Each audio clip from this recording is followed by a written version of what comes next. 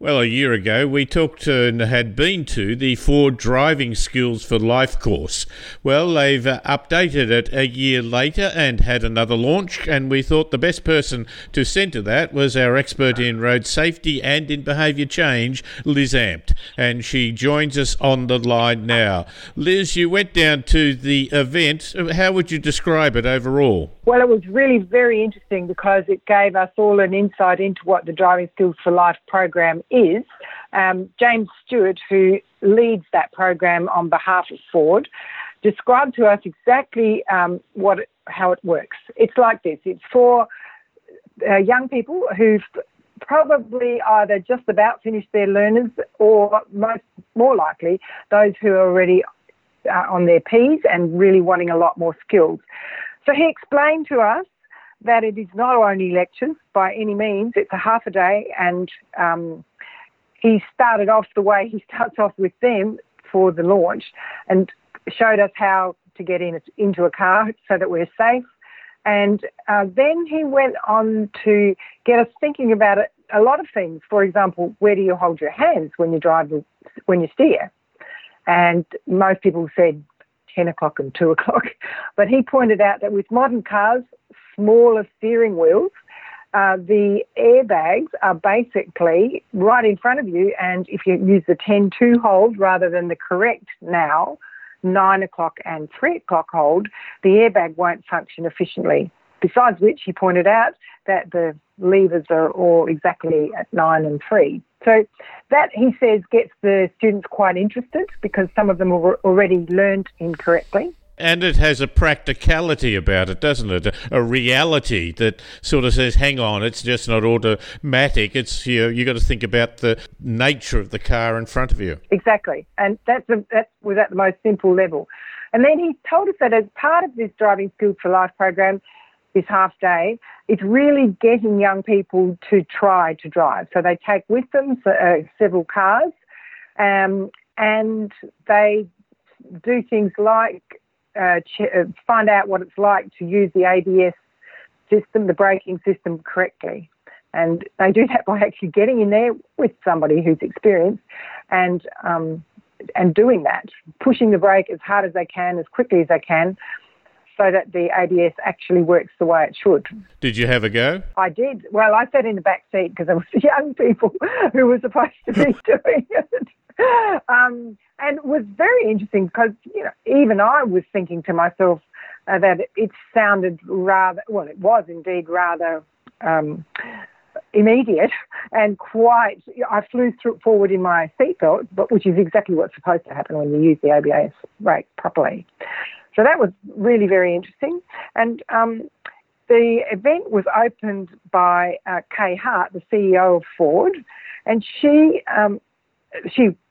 just basically introduced it. But there was another person there called Dr Marilyn Johnson from the Amy Gillet Foundation. I've spoken to Marilyn over the time. She's very good. She was. And she was saying, whereas last year, the cycling relationship with cars, they were focusing on keep 1 metre distance from a bike. This year, they were focusing on something that you might have heard of, I'm not sure, but called the Dutch Reach. I haven't. Tell me about it. Well, the Dutch Reach is presumably invented by the people in the Netherlands. Nobody mentioned that, but anyhow, it's called the Dutch Reach.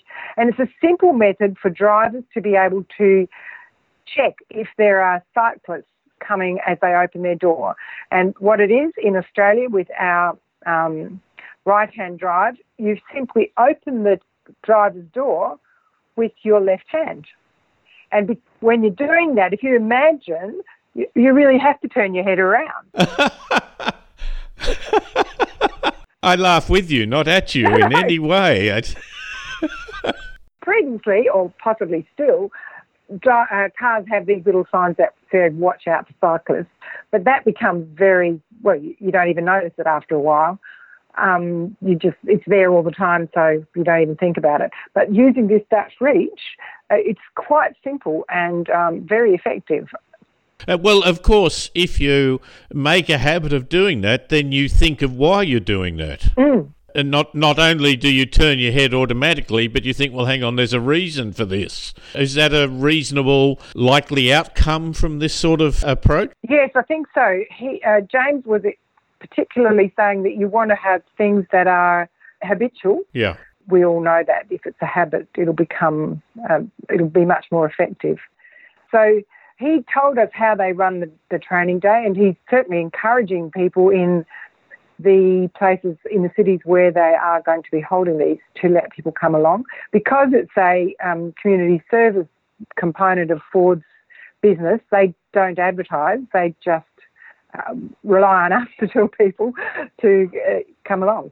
Oh, okay, so they're not sort of doing the big corporate flag waving. They also do some things like, what is it? It's the drunk suit. It was called, well, they call it an impairment suit. And what it is it has been researched, of course. Weights are attached to your arms and to your thighs and legs and your ankles. And also you have not headphones, earmuffs on. And finally, you're given goggles. They make it seem as if it would be when you've got 0.05 alcohol content in your blood. Okay. And so what they made some people do was walk along a straight line without that suit on. And yes, indeed, they could walk along the line. And then we were able to observe, which I suppose was funny, what happens when you put the impairment suit on. But in fact, that's the skills that we have when we are even only that much over the limit. Which is a reality, isn't it? I mean, you can theorise about that in a lecture, for hours, but this gives a practical reality to it. Yes. I think that's the whole focus of it, being practical.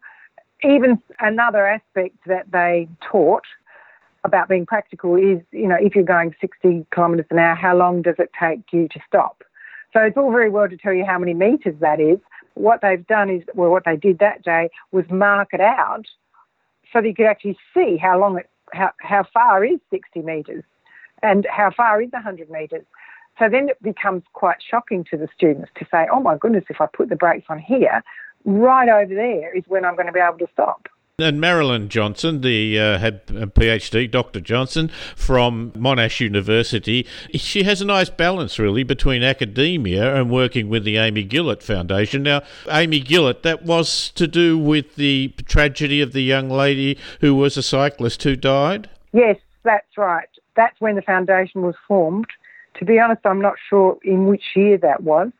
But I do know that Marilyn told me she had been working with them for 6 years, so it must have been before that. And so she says it's a really nice mix of research because she's at the university, and then the practical side of answering questions that the Amy Gillet Foundation wants to know. So she gave the example of training truck drivers to deal with cyclists.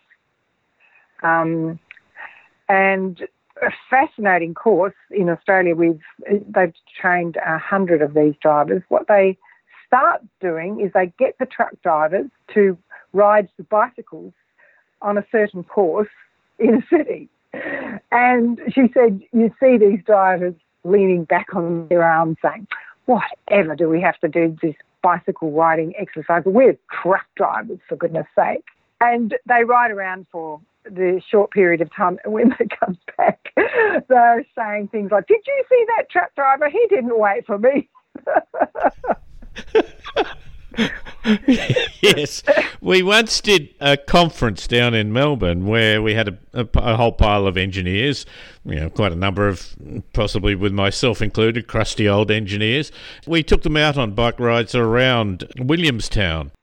And it was the same thing, bumps on the road. It suddenly meant that their management of maintenance suddenly had a new perspective altogether, because that bump on the road to a car was a little inconvenient. To a bike rider, it was a potential death trap. Exactly. Yeah, so that's some of the work that she's been doing with that combination of Amy Gillet and Monash University. I think that's nice that it is thoughtful, got good research behind it, and is not just trying to come from the marketing department. Yes, I was fairly impressed with that because One of the things that James was saying is that, well, as I mentioned before, though, it's definitely not marketing, but he always wants the young people to really understand when they're thinking about cyclists, when they're drivers and thinking about cyclists, he wants them to think about them as not cyclists, but as if they were their mother, father, sister, brother, child. So they're people.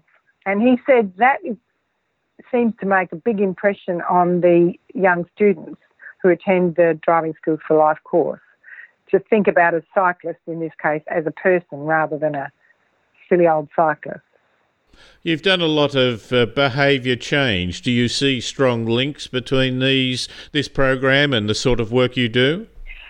I do, actually. I feel as if this Driving Skills for Life program uses many of the elements that I would use in a behaviour change program, which is helping people to help themselves. So instead of just preaching to the children, or to the young people, the leaders of the program are actually getting them to work out what sort of issues they have as young drivers, and then allowing them to experience some of the things that would happen if they didn't change their behaviour in the way they drive. So, yeah, there were quite a lot of parallels, I thought.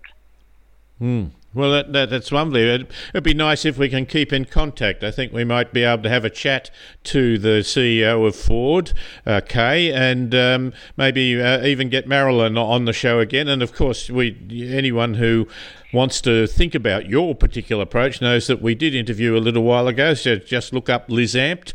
Your business is, of course, Concept of Change. So, Liz, thanks for taking the time and going to that. I appreciate that greatly. Great. Thanks, David. And that's Liz Ampt. She is the founder and now the director of A Concept of Change, doing a lot of good work around Australia in the art of getting people to understand and own their own solutions for what are some very important community issues.